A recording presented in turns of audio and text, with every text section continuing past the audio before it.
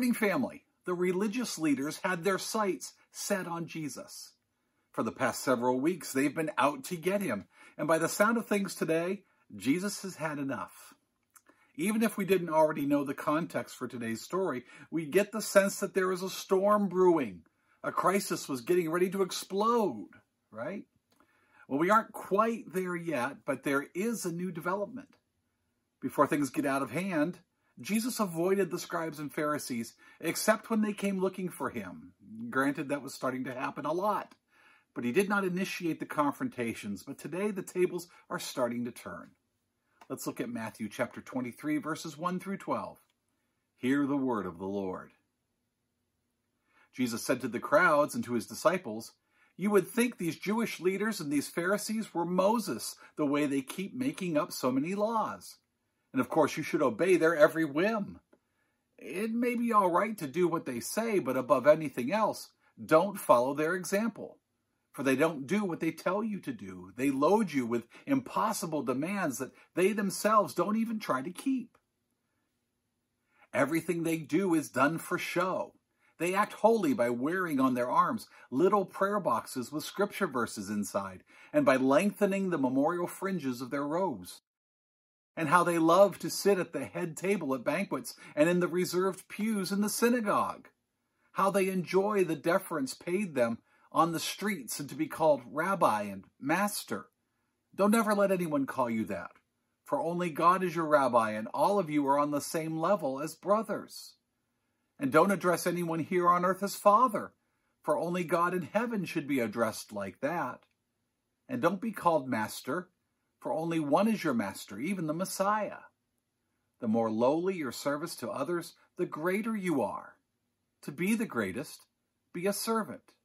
But those who think themselves great shall be disappointed and humbled, and those who humble themselves shall be exalted." This is the word of God for you, the people of God. So we say, thanks be to God. Jesus said to the crowds and to his disciples, "You would think these Jewish leaders and these Pharisees were Moses, the way they keep making up so many laws." Ouch. Today's story comes on the heels of the standoff between Jesus and the religious professionals that we heard last week. Even though Matthew starts chapter 23 by telling us that Jesus was speaking to the crowds and to his disciples, it's likely that Pharisees and other religious authorities were there too. And it's also likely that Jesus wanted them to hear or to overhear his words. It may be all right to do what they say, but above anything else, don't follow their example, for they don't do what they tell you to do. Can you imagine the Pharisees' blood pressure starting to rise? They load you with impossible demands that they themselves don't even try to keep. Everything they do is done for show. They love to have people call them rabbi. Or in other words, do as they say, don't do as they do. And don't let anyone call you rabbi or master. There is only one rabbi, he told the crowd, and you are siblings, you are brothers and sisters. Because those who exalt themselves will in the end be humbled. But if you humble yourself, you will be exalted. Now let's push pause here. This past Wednesday was All Saints' Day. On All Saints' Day, we remember the followers of Jesus who have passed away in the previous year, and we remember all who have gone before us to their eternal reward. Now, with that in mind, even the earliest saints of the church struggled with keeping a balance between being humble and being exalted. Some of us don't think about saints as much as some of our brothers and sisters do. We don't all pray to them. But in the Apostles' Creed, we speak of the communion of the saints. Who are the saints? One of the surest signs of a saint is humility. Saints do their work, their good deeds, quietly. They don't seek the limelight. Far from wanting to sit at the head table at banquets, they're usually found behind the scenes, working in the kitchen, serving guests, cleaning up messes. Some are binding wounds, while others are changing diapers and doing other thankless and unglamorous tasks, right? When someone greets them with respect or sets them up as an example, they refuse the honor. They are painfully aware of the ways in which their actions don't always match their intentions. From the outside, we see their good works, but from the inside, they know about some good work they've chosen not to do, or maybe they even know of a bad work in their past that they hope nobody finds out about. Do you know anyone like that? I think the reason Jesus gets so frustrated with the Pharisees is that they were this close to being saints, but they never seemed to get it right. They were teachers. They cared about trying to live according to God's law and about doing their best to obey it. But they couldn't let it go at that. They wanted to be rewarded. They exalted themselves, and they wanted others to exalt them too. That's the kind of behavior that led Jesus to say that people should do what they say, but not what they do. In the church, we sometimes speak of saints and sinners as if they were two different categories of people, like sheep on the right and goats on the left. But the truth is, saints and sinners are the same people. Newsflash, everyone is a sinner. Everyone. We all fall short of the glory of God. All of us have every reason to be humble and little reason to be exalted.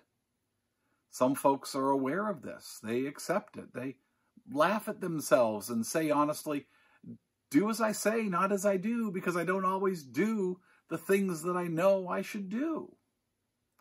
Some see only the good that they themselves do, not the hurtful things they do, or the good deeds that they don't do.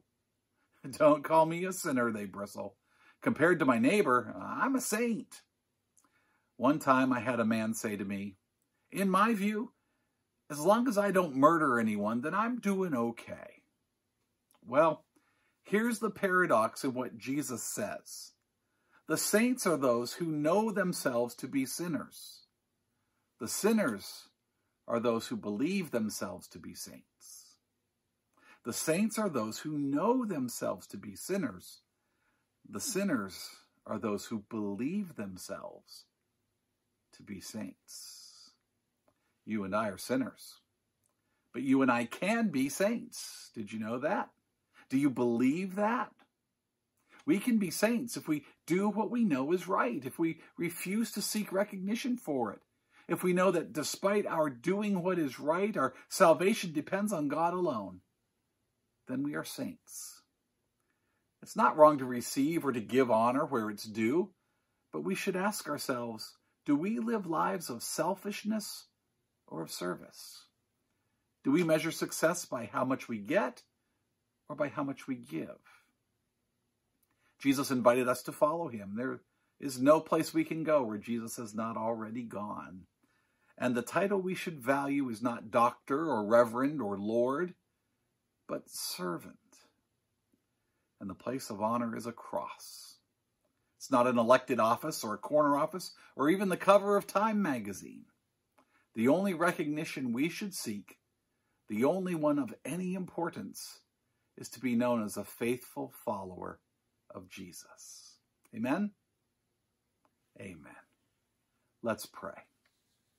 Good and gentle Father, for saints and servants of every age who, when called, have simply obeyed, whether shepherd or scholar, faced by opposition or praise, asked to give from their riches or their poverty, we give you thanks. For in your eyes all are blessed. May we count ourselves among those willing to hear your call, living lives dedicated in service to our Savior and our King. Help us to obey you, to love you, to follow you in all that we do, think, and say. Give us eyes to see the best in people, hearts to forgive the worst, minds that forget the bad, and souls that never lose faith in you. And now, using the words debts and debtors, let us pray with boldness the prayer that Jesus taught his disciples to pray. Our Father, who art in heaven, hallowed be thy name. Thy kingdom come, thy will be done, on earth as it is in heaven. Give us this day our daily bread, and forgive us our debts as we forgive our debtors. And lead us not into temptation, but deliver us from evil. For thine is the kingdom and the power and the glory forever. Amen. As always, thank you. I really do appreciate you joining me today. I hope these words were helpful to you, and if they were, will you like, review, and share this episode? If you leave a good review, it will help other people to find and to benefit from these devotional thoughts.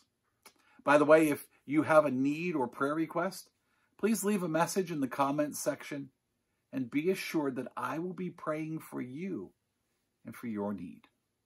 Now, this week, your job is to love at least 3 people and make sure at least one of them doesn't deserve it.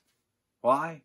Because everyone needs love and everyone needs to know that God loves them, no matter what. Right?